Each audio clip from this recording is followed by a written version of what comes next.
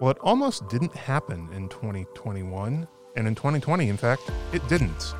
We're talking about what used to be known as Cotton Ginning Days. It's been rebranded as Heritage and Harvest Days, and we're talking today with Spencer Hall of Gaston County's Parks and Recreation Department about putting on an event in the middle of a pandemic, how we're going to keep people safe, and still have a good time enjoying some of the things that Gaston County residents have grown to love about this event. All right, so we're here on Savvy Citizen with Spencer Hall. Spencer, you're with the Parks and Recreation Department and Marketing and Special Events Coordinator? That is correct. And how long have you been with Gaston County's Parks and Rec Department? Next month will make 3 years. Were you part of the effort in 2019 to help with the organization of Cotton Ginning Days? I was, yes. Okay. So if you can, just kind of walk us through a little bit about what's going to be different in 2021 for what is now Heritage and Harvest Days compared to what people experienced 2 years ago. So with this year's event, a couple of things that are going to be different was obviously the name change. We kind of decided that Heritage and Harvest Days was more of a broad spectrum of what the festival truly offers as opposed to Cotton Ginning Days specifically, because it is a lot more than just a cotton gin. Right. A couple of other things that people can expect this year that's a little bit differently than the 2019 event. We'll have 50 local craft vendors, food trucks, festival foods. There will be some additions to the kids area. And then, as always, a Heritage Village with activities from the Historic Preservation Commission and from Gaston County, the Art and History Museum. Mm-hmm. And then also we have a different group of local exhibitors that will come and have different booth setups with different activities. And then, of course, the engine show with countless tractors and engines. As always, on Saturday, we have a couple of live bands. We have the local favorite at 10 a.m., the Flowers Family. And then at 12 p.m., we'll have the Jones Brothers, American Holler at 2 p.m., and then Russ Bucket at 4 p.m. And the Flowers Family, they've been, if I remember correctly, they're based out of Mount Holly, and they've played different places in the area for quite some time now. Yes, they have, and they've been kind of a favorite and a repeat band for our fall festival. So that is something that the locals definitely enjoy. Spencer, I'm super new to the area. I just started working at Gaston County like a couple of months ago, and so this is totally new to me, and it'll be my first time ever attending the festival. So tell me, what do I need to know about the festival going into it? Do I need to bring anything with me? Do I need to wear a mask? So as far as bringing anything with you, we really kind of, the parking's free. We have a free shuttle bus. Children's event activities, they will have some costs on a couple of them. Like we'll have a cupcake walk in the kids area. We'll have some carnival games in the kids area, and then the food trucks. So really just, things, cash to participate in that. And we will have some ATMs on site. As far as masks, if you choose to use the shuttle bus from Gaston College, they are requiring a mask on the bus. And then as far as a festival, if you feel that you can't safely social distance, you can always wear a mask during the festival. But it is not we're not making it mandatory. So am I going to find like funnel cakes there? Because I'm kind of obsessed with funnel cakes. Ooh. And I think I need one. Yes. We will have there's going to be 12 food trucks. Half of those are festival food, so like, your funnel cakes, cotton candy, ice cream, popcorn, and then the other half will be like more of your lunch items or your dinner items. So these are definitely all the low-cal items. They're going to help people that are on a diet, right? All the walking will counteract that. There yes, you all go. I was talking a little bit with some of the folks that have been around Gaston County for a while, and they said that over the 3 days, in the past, like Cotton Ginning Days, now obviously Heritage and Harvest Days, it draws a pretty significant number of people, right? Yes, especially if the weather is nice. So we're definitely keeping our fingers crossed for good weather. Yes, because in 2019 we got rained out on Sunday, but I think between the numbers for Friday and Saturday of that year, it kind of made up for Sunday. But yeah, we're hoping for good weather this year so we can have a full 3-day festival, especially since we had to cancel last year. And you guys you're taking a lot of extra precautions in terms of being able to try to keep people safe in terms of like spacing out hay bales for seating areas for both food and then for the concert area, right?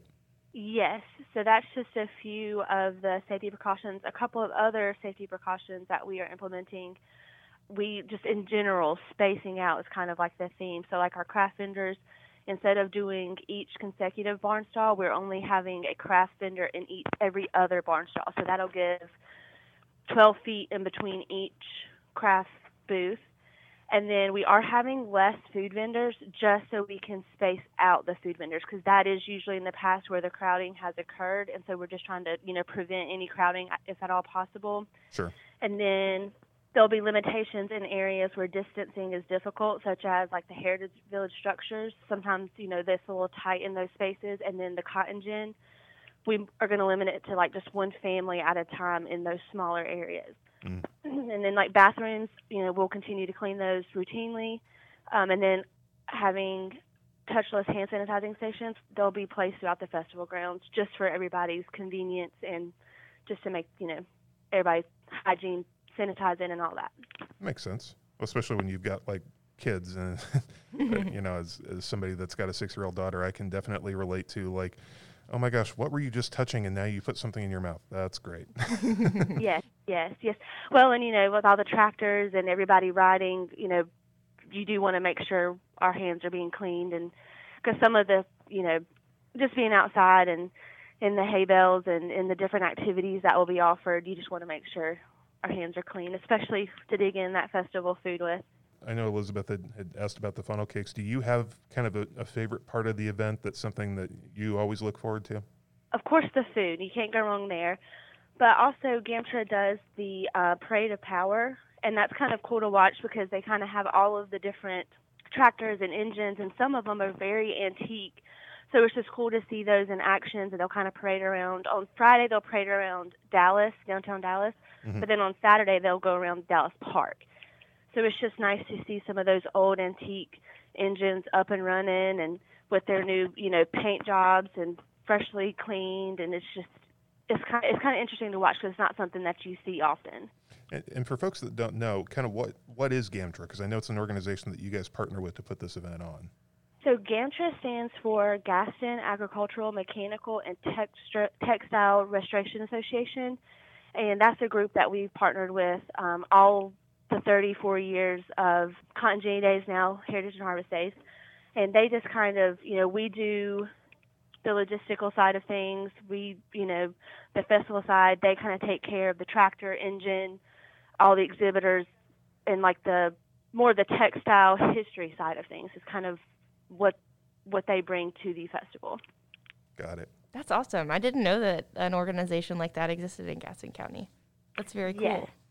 It is, and they're the ones who they maintain like the cotton gin, and they're the ones who will be running it, and then also the blacksmith shop and the machine shop in the Heritage Village itself. They also maintain that and keep that running. A blacksmith? Oh my gosh. Yes. This sounds amazing. It is, and they usually have someone in there running that, so you can kind of see, and it looks just like it would in like the early 1900s, late 1800s. So it is kind of neat to see things like those antique structures up and running just as they were like in their prime. So it's a great kind of marriage of, some fun modern day activities with the food and the carnival games and, being able to give people kind of a window into Gaston County's past as well. Yes, exactly. Anything else about the event itself, about planning for it that people should know? I mean, it's October 8th, 9th, and 10th, all happening at Dallas Park, right? Yes, it is. One thing it was new in 2019, and it was new to us, so we did not get the opportunity to advertise it prior to, but we are trying to make sure that we do this year. The shuttle bus that goes from Gaston College, this year they are requiring masks on that, but also if you have children that are of the age of using car seats, you do have to provide a car seat. Okay. What we are doing to help with that is once you arrive at the festival grounds, we have an area where you can check in your car seat. It'll be at the senior center. It's right where the bus will drop you off. And then at the end, you can come and pick up your car seat and take the shuttle back to your car. So I'm assuming the access buses, like if you're bringing a kid that's that's going to be in a car seat, like you may want to bring like a stroller, is there the ability to bring those on the access buses as well? Yes, usually people bring strollers and have no issues with that.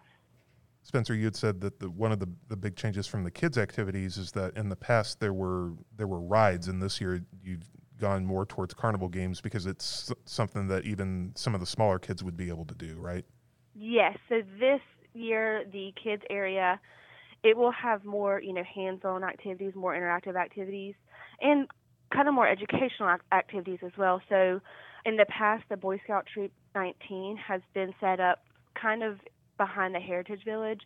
This year, they're going to be in the kids area, and you make your own mallet, and then you can smash apples afterwards with that mallet. And then the Gaston County Natural Resources group will be out there with their educational hands-on. They have a whole setup that they do. The pony rides will be back, but then in addition to carnival games, in place of the rides, we're doing pumpkin painting, a cupcake walk, and horseless carriage rides. The mallet smashing sounds cool. I think I may go out there and design an apple to look like the COVID thing that we've seen everywhere, and just smash it and get some frustration out. Yes, I think that's exactly what they want. Yeah. I want to live the what's that game? The Fruit Ninja.